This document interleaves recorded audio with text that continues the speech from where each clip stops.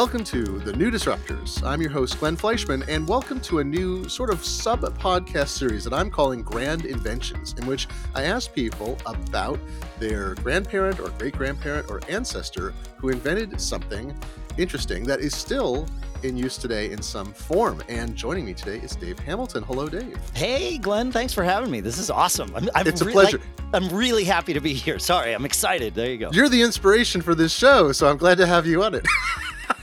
Well, I'm not the inspiration, but perhaps my grandfather is, yeah. Your story is. And so tell me, so what did your grandfather invent? Yeah, so the way I explain it to people is the way I'll do it here. You know, when you go to those tourist traps and you see the oval-shaped binocular viewing machines? My grandfather invented those. That's so cool.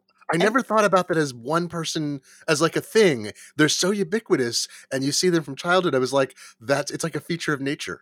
It certainly is a piece of Americana, but yeah, a feature of nature. Yeah, some people might take issue with that, but it is. Like, there's so many pictures that we have of nature that include some of those tower optical viewers. That's right, exactly. Yeah, exactly. That's an amazing thing. So, how did you first find out that this was something your grandfather invented? I have no memory of when I first found out about this. So my grandfather, he really kind of, I don't know what the right way to say this is. He was obsessed with having a grandson, right? He loved, and I was the first grandson, right? So it started, my earliest memory is that every Sunday he and I would get together and we'd go out and run his errands with him and go have lunch, and then he'd bring me home. And that happened for years and years and years. And I'm sure my brother and sister, who came along 3 years later, wondered a little bit about this because they didn't really ever do this with him. But I think this started like weeks after I was born. It may have been months after I was born, but he really took like an interest in me, long before I have any memories, and he would just drive me around. And this is what he did for certainly the entirety of his life that I was around for, or his working life, I should say. But yeah, he had done other things, and he has, of course, interesting stories about living through the Depression and all that other stuff. But yeah, I mean, I always knew him as the guy that invented and maintained and traveled around the country to either install or update or clean or collect coins from all of these machines. And I went with him on a lot of this stuff too. So. Oh, wow. So this, you're the first person I've spoken to whose grandparent was still, active in what they did and what they invented. So this is an active part of his life when you knew him. That's fantastic. Very much so. Yeah. I was in what we called the shop, which is still the same building in East Norwalk, Connecticut, the old foundry that many, many hours of my childhood spent in this shop. I'm sure it was the first place I saw a poster of a naked lady, This was a very male-oriented business when I was a kid. Like, I don't think, in fact, I seem to remember someone telling me that women like really weren't allowed in the shop. The ironic thing now is the president of the company is my grandfather's cousin's daughter, I want to say. I might have that wrong. Bonnie, as you might have guessed from what I was saying, is a woman, and so it's an appropriate twist of fate, but it's we all get a chuckle out of it when we think about sort of the vibe of the shop back then. So yeah. So this is something. Oh, I'm sorry. So what was your grandfather's name? I should ask that too. That's a good question. Yeah, Lawrence Earl Hamilton, or Larry Hamilton, as he was known to everyone that knew him, and he knew everybody. Did he have an interest in optics, or what led him to invent this? It's a brilliant idea because you see it and it's immediately it explains itself and it is obvious after the fact, right? You need this thing once you've seen it. Like, oh, of course. But how did he come? Do you know how he came to invent this? Yeah, he had invented a lot of different things and filed patents as he could. And he was just late on the whole eyeglasses with a microphone to help with your hearing aid thing. Oh my gosh. He missed that patent by, as the story goes, several weeks. Who knows what it actually was, but he missed that. So he was interested in optics. And then I'm not exactly sure what the inspiration for this is. These are the questions. And folks, if you have a grandparent or whoever it is, the old people in your life, ask them these questions Yeah, because, yeah. the information often passes with them.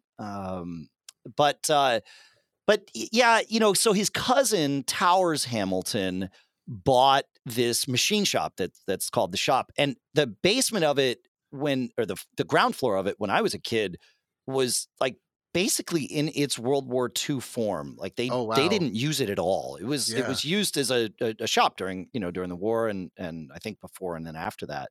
But the upstairs is where they did all their work.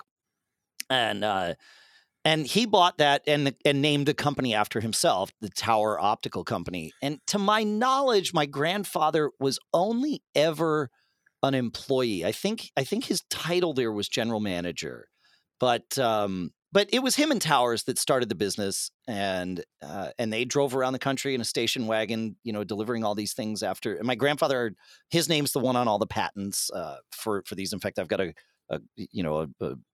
patent of his on the wall and stuff. Well, I also love that you're your great uncle Towers, and the company's called Tower. And I thought when I saw that, I thought, well, it's a tower viewer, but I never thought about the connection with the person's name. I thought, well, it sits on top of a tower, thus is its name. It's like you're like, wait, what? Yes, no, it's that funny. too. But yeah, no, Towie was his uncle. It was his brother, his cousin. His cousin. Okay, yeah, so I'm sorry, not your great uncle. Not my great uncle.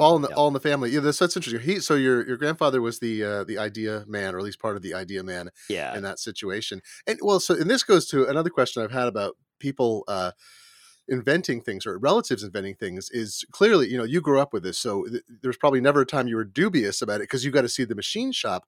And the other question for a lot of people is they hear the story and they didn't have this connection. It's, did you have to do research to figure out if it was true? Did you ever check? But you saw every day, every week, you're seeing your grandfather actually engaged in this work. So it wasn't a family mythology. It was part of your family life. There was a piece of mythology, but I will share that. Yeah, we and what was cool was I got to see this machine evolve. The big thing, certainly the machine, like as you and I see it, the outside of it, there's a lot of thought that went into that and a lot of iterative design because people would crash their cars into these things to knock them over. Because there's quarters in them. Well, dimes and then quarters. But I forget it's like a big parking meter in one level. I forgot. Yes, about that. Exactly right. It holds everything. So there were a lot of things in terms of the base that he had to change, but also in just that oval shaped head, if you will, to balance it so that it was balanced with and without quarters inside it. Those things are about 300 pounds all told. Yeah, it's crazy. I've got one in my office for a long period. That's fantastic. Yeah, for a long period of time, I think I was the only person who privately owned one of these. They were all company owned. As I understand it, some of the old ones are also now being sold off. But so I may have lost that distinction. But I negotiated with the company about 15 years ago, and they were like, "Right, we want you to have one. We don't know how to do that because we've never let one go before." Oh my gosh. And that, so I know I'm jumping around here, but anyway, I'll get back to the business model because that was sort of the key to their success. Yeah. But so I saw him both iterating on the design of the shell of the machine, but also the mechanism in there was a big part of my childhood. Mm-hmm. That was constantly being evolved because people would get tricky. They would put a quarter on a string and pull the lever and pull it out. Or in one of the earlier designs of the thing, if you just held the lever down, the thing would stay open forever. It wouldn't just expire after the 2 minutes or 2.5 minutes, whatever it's set to. So he had to change the design, and he spent hours showing me exactly what he was doing and why. And, because it's like one of those things when you're inventing something, A, you're excited about it, but B, the process of explaining it to someone else is often very helpful for inspiration, So your grandfather's the Willy Wonka of viewers. Totally. That's the thing. I could see. Yeah. My grandfather told me a lot of business stories. And I love my grandfather very much. My father's father. Spent a lot of time with him. And I was the chosen grandson among the family also. But his stories were mostly about stocks and business with a Mm. little bit of FDR thrown in because they lived in the Hudson Valley. But not. I did not. He did not have a machine shop, and so I could see how this would be substantially more fascinating. No offense to my late grandfather, Sure. that you would be in a machine shop watching someone explain it to you or give you the details of, because it's like I mean that's like the inside of a pinball machine or something. Yes. It's super, super interesting. And I had these, the thing, I'm sure they still use them today. They had these analog little counters that would, every time that the lever was pulled, it would click one so that you could audit and make sure the number of quarters that were in there matched the counter and all that stuff. Oh my God. Wait, I got to interrupt you because one of the other people I've interviewed in this series. I will make sure it's preceding this in the sequence, is Chris Higgins, whose great grandfather invented things for a company that became known as Veeder Root, which made counters and was based in Connecticut. And it is possible that Veeder Root supplied the counters to your towers. That is entirely likely. Yes. They were in Hartford, and their specialty, they're actually a couple competing, I've discovered now, competing counter making companies that made all kinds of counters in the Hartford area. So one of them may have supplied. I'll have to dig in some of my little keepsake boxes because around the house as a kid, I always had one of these counters. And it was, I mean, it sounds stupid now that we have, iPhones and computers for our kids to play with. But I spent hours like clicking one of these counters and excited when it got to some number that meant something, palindrome numbers. And I like, actually now that I say this, my obsession with number patterns today is probably directly as a result of the hours I spent with those stupid things. Yeah. I was going to say, you and I are probably both the kinds of kids who tried to count to 1,000,000. So, or did it on a calculator incrementally by one, right? So there was a competition among my older kids' friends when he was younger. They would, just the calculator, they kept it going. Press that +1. So even if you have an electronic device, you can still do it. The counter is still an obsession for something. That's great. So, but you asked about the mythology, right? So one of the things that was always around the office, which was cool for a kid, were all the gimmies that they would, give away to people or whatever, pens and crap, tchotchkes, like we always do. Yeah. And a big part of my grandfather's job was to go around the country and either service. I mean, for a long time, it was selling these machines, which was interesting because they took over this company called Peerless was sort of the mainstay of all the tourist traps, but they would sell they sold their machines to, whatever, the Empire State Building or wherever. I mean, any of these places where the machines would exist.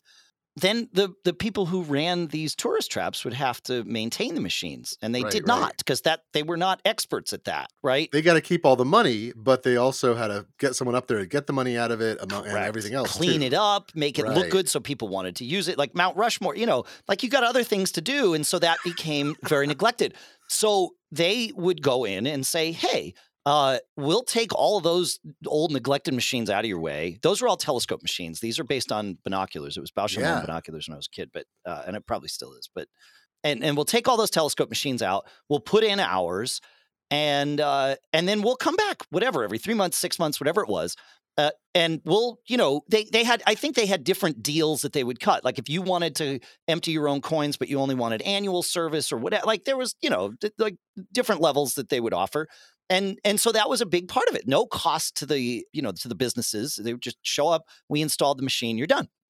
So my grandfather did a lot of those installations, of course, and then built these relationships. And every business is the customer service business, right? Mm-hmm. It doesn't matter what you're in. You have to have customers. Otherwise, you're not in business. So he did a lot of this travel for customer service. And one of the places that he really seemed to enjoy going and kept as part of his territory, even as the company grew a little bit, was out in kind of the Midwest and the Rockies and all of that. And we heard so many family stories about Crazy Horse, the mountain, the sculpture. Oh yeah. And specifically about Korczak Żołkowski, who was the sculptor who began Crazy Horse and has now passed it down to his family. He passed away. He's buried inside Crazy Horse right now. Yes. But yeah, and that's a whole very interesting story. But my grandfather would just tell us, oh, yeah, I was out visiting Korczak and Ruth and the kids. And, we'd talk about the kids and this, that, and the other thing. And he, he's like, oh, yeah, it's great. They have a room for me to stay. And these stories have you ever seen that movie, Secondhand Lions? No, I've heard of it, but yeah. Okay, great movie. It's about these two guys, two brothers that raise this one of their grandsons. I think that's how it worked out. And they tell this kid these fascinating, like almost unbelievable stories. And then in the end, you sort of find out, oh, it was true.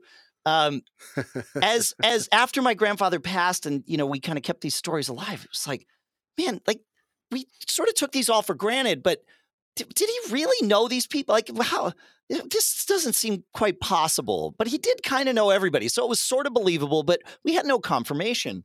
And so my son, when he was 10 years old, his grandfather on my wife's side took him out west to visit Mount Rushmore and Crazy Horse and all this stuff. They had this like grandfather, grandparent, whatever kid really tour. Yeah, it was great. And when we found out they were going to go to Crazy Horse, I said, okay, well, let me call. I'd never talked to these people in my life, right? So I call up and I get on the phone and I say, I knew Korchak had passed, but Ruth, his wife, was still alive. And this woman answers the phone. I'm like, great, can I like, it's going to seem really weird, but I'm Dave Hamilton. Can I talk to Ruth? And she's like, this is Ruth. Very matter-of-fact woman, as it turns out. Yeah, right, all business. And so I said, oh, so you don't know? She's like, I know who you are. Oh. Yeah, she hasn't heard my name in 30 years, but sure. Okay. Oh my gosh, your grandfather probably talked about you a lot because you were the apple of his eye. That's right. Okay. And I mentioned to her that my son was coming out, but also somehow the conversation got to the point where I said, well, we have some old family movies that were taken there. And she's like, great, can you put those on a USB drive so that we can have them as part of the archives? It's like, yeah, okay. So anyway, we sent my son off with this thing. And they go and they do their tour, and he delivers the USB drive, but he calls us to tell us the story. Yeah. And it's like, he's like, so I met Ruth today. And I think even at 10, he sort of understood the gravity that he was the only other one in the family that had ever gone out there. Yeah. Yeah. And so I'm, waiting with bated breath, like, okay, so what was this like?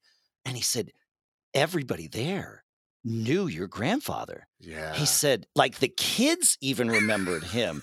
And they showed me where his room was in the house. My gosh. And it was like, oh my God, it really was true. Like these places, because he told these stories about how every time he went to Denver, he would stay at the Brown Palace Hotel, and he knew the bellboy, and he would like do stuff. I was like, yeah, this all seems this is like a Big Fish also. Yes, it's like Big Fish. Like, at exactly. the end, you're like, all this stuff, none of this was exaggeration. It was all true in the end. Holy cow. That's right. Yeah, that's a beautiful story. I played drum. I'm also a drummer. I played drums for Big Fish a few years ago. And it's weird playing the drums for a musical because you don't really understand the story initially, but halfway through the run, it starts to seep in because you start getting more comfortable with the music. And I was like, oh yeah, this is about my grandfather too. That's right. Yeah.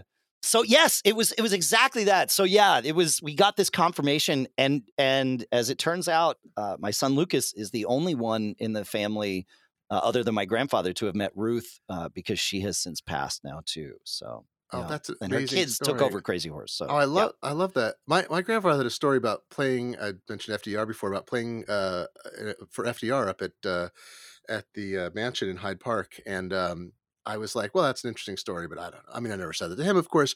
And then my wife and my parents all grew up in the same town, as did my her father and my grandparents and my parents, and we met her grandmother's best friend in their retirement place, who was in her 90s, and she told me the same story. And I was like, oh, it was true, because my grandfather went to her father's school to borrow a piano to go play for FDR. Wow. And you're like, oh, okay. I mean, I thought it was probably very highly true. Yeah, but then I'm like, somebody else tells you the same story. And so you're like, oh, my family myth is now complete. It's now a real thing because it happened. Yeah. And for us, I mean, we knew that he knew them, but did he exaggerate the extent of the relationship? No, he had a room. He was like, he had a room. He had a room. Like he always said, oh yeah, they treat me like family. I'm part of their family. It's like, actually, it turns out. And my guess is that, my kids, my grandkids could go out there and meet with, some of Korchak and Ruth's kids, and they would be like, oh yeah. Well, your great-great-grandfather. Like, of course. What a beautiful connection. That is amazing. That is a great closing of the loop, like 3 generations apart to have that happen. Totally. And my grandfather was so, like I said, he became really obsessed when obsessed may be the wrong word. Actually, it might not be. With me once I was born, just because I was the first grandkid, and so family always meant a lot to him, and getting, as many generations together as possible at the time meant a lot to him. And so, yeah, he would, of all of us, he would actually have appreciated this more than anything else, because he was, it meant something to him. But he also didn't like to trust anything. Like, he never wanted cable TV because they were going to program his brain, like that kind of stuff. I think he was right, though. It turns out that we've discovered he was right about a lot of things, man. All the paranoia that all of our elders had, it turns out they were right.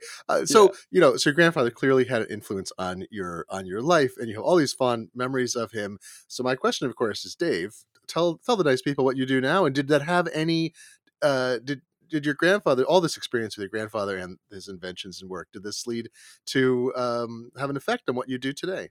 Yeah, so what I do today is, we're almost at exactly 20 years, we've been publishing the Mac Observer. From that, we spun off a business called Backbeat Media that manages sponsorships for a bunch of similar websites and podcasts.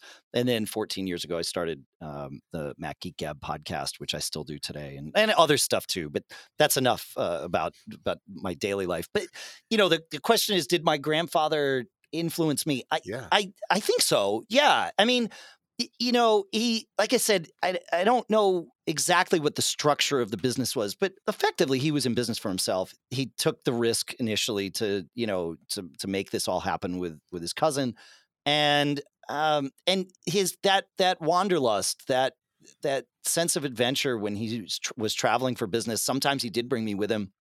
And that was really cool. Like, really cool to cut to the front of the line at the Empire State Building and just go up to check the machines. Like, that gosh, kind of good. thing, makes a real impression. Yeah. Yeah. That's like having Santa Claus as your grandpa or something. Right? Yeah, it was. Yeah, exactly.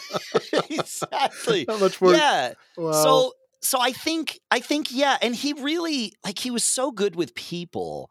And I watched him do some things. You see somebody that's good with people, and they go out of their way. They're a little bit embarrassing, perhaps, at times, because they're so comfortable asking people for anything. There's no topic that, especially you're at a restaurant and you're like, oh, that's interesting. Like, you charge this much for this if I buy it this way, but if I buy it that way, right, you charge that much. Like, pointing those things out can actually be really fun. But if you've never done it before, it's very embarrassing, right, to watch someone else do it, until you realize the smile on their face and their demeanor and their delivery actually warms everybody up, and it's sort of fun, and that I definitely got from him, because I'm always pointing stuff like that out with a twinkle in my eye, and not always successfully, of course.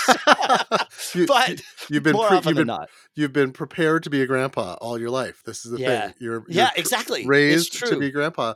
Yeah. Oh my gosh, these are wonderful stories. Not like, and I shouldn't say, not like other people have had terrible ones, but you're the first person I've spoken to who knew their grandparent this well, who was an inventor. And boy, these are lovely stories. Dave, thank you for joining me and telling me all about the Tower Viewer and your grandpa. Yeah, thanks for having me. I appreciate it. This is great. And folks, if you have an ancestor, a grandparent, a great-grandparent, a great-great-great-great, let me know. I'd love to talk to you, and we'll do the same thing. We'll talk about history and family and invention and entrepreneurialism and everything else. Send email to nd@newdisrupt.org and tell me about it, and let me get you on the horn, and we'll have a conversation too. Thanks for listening.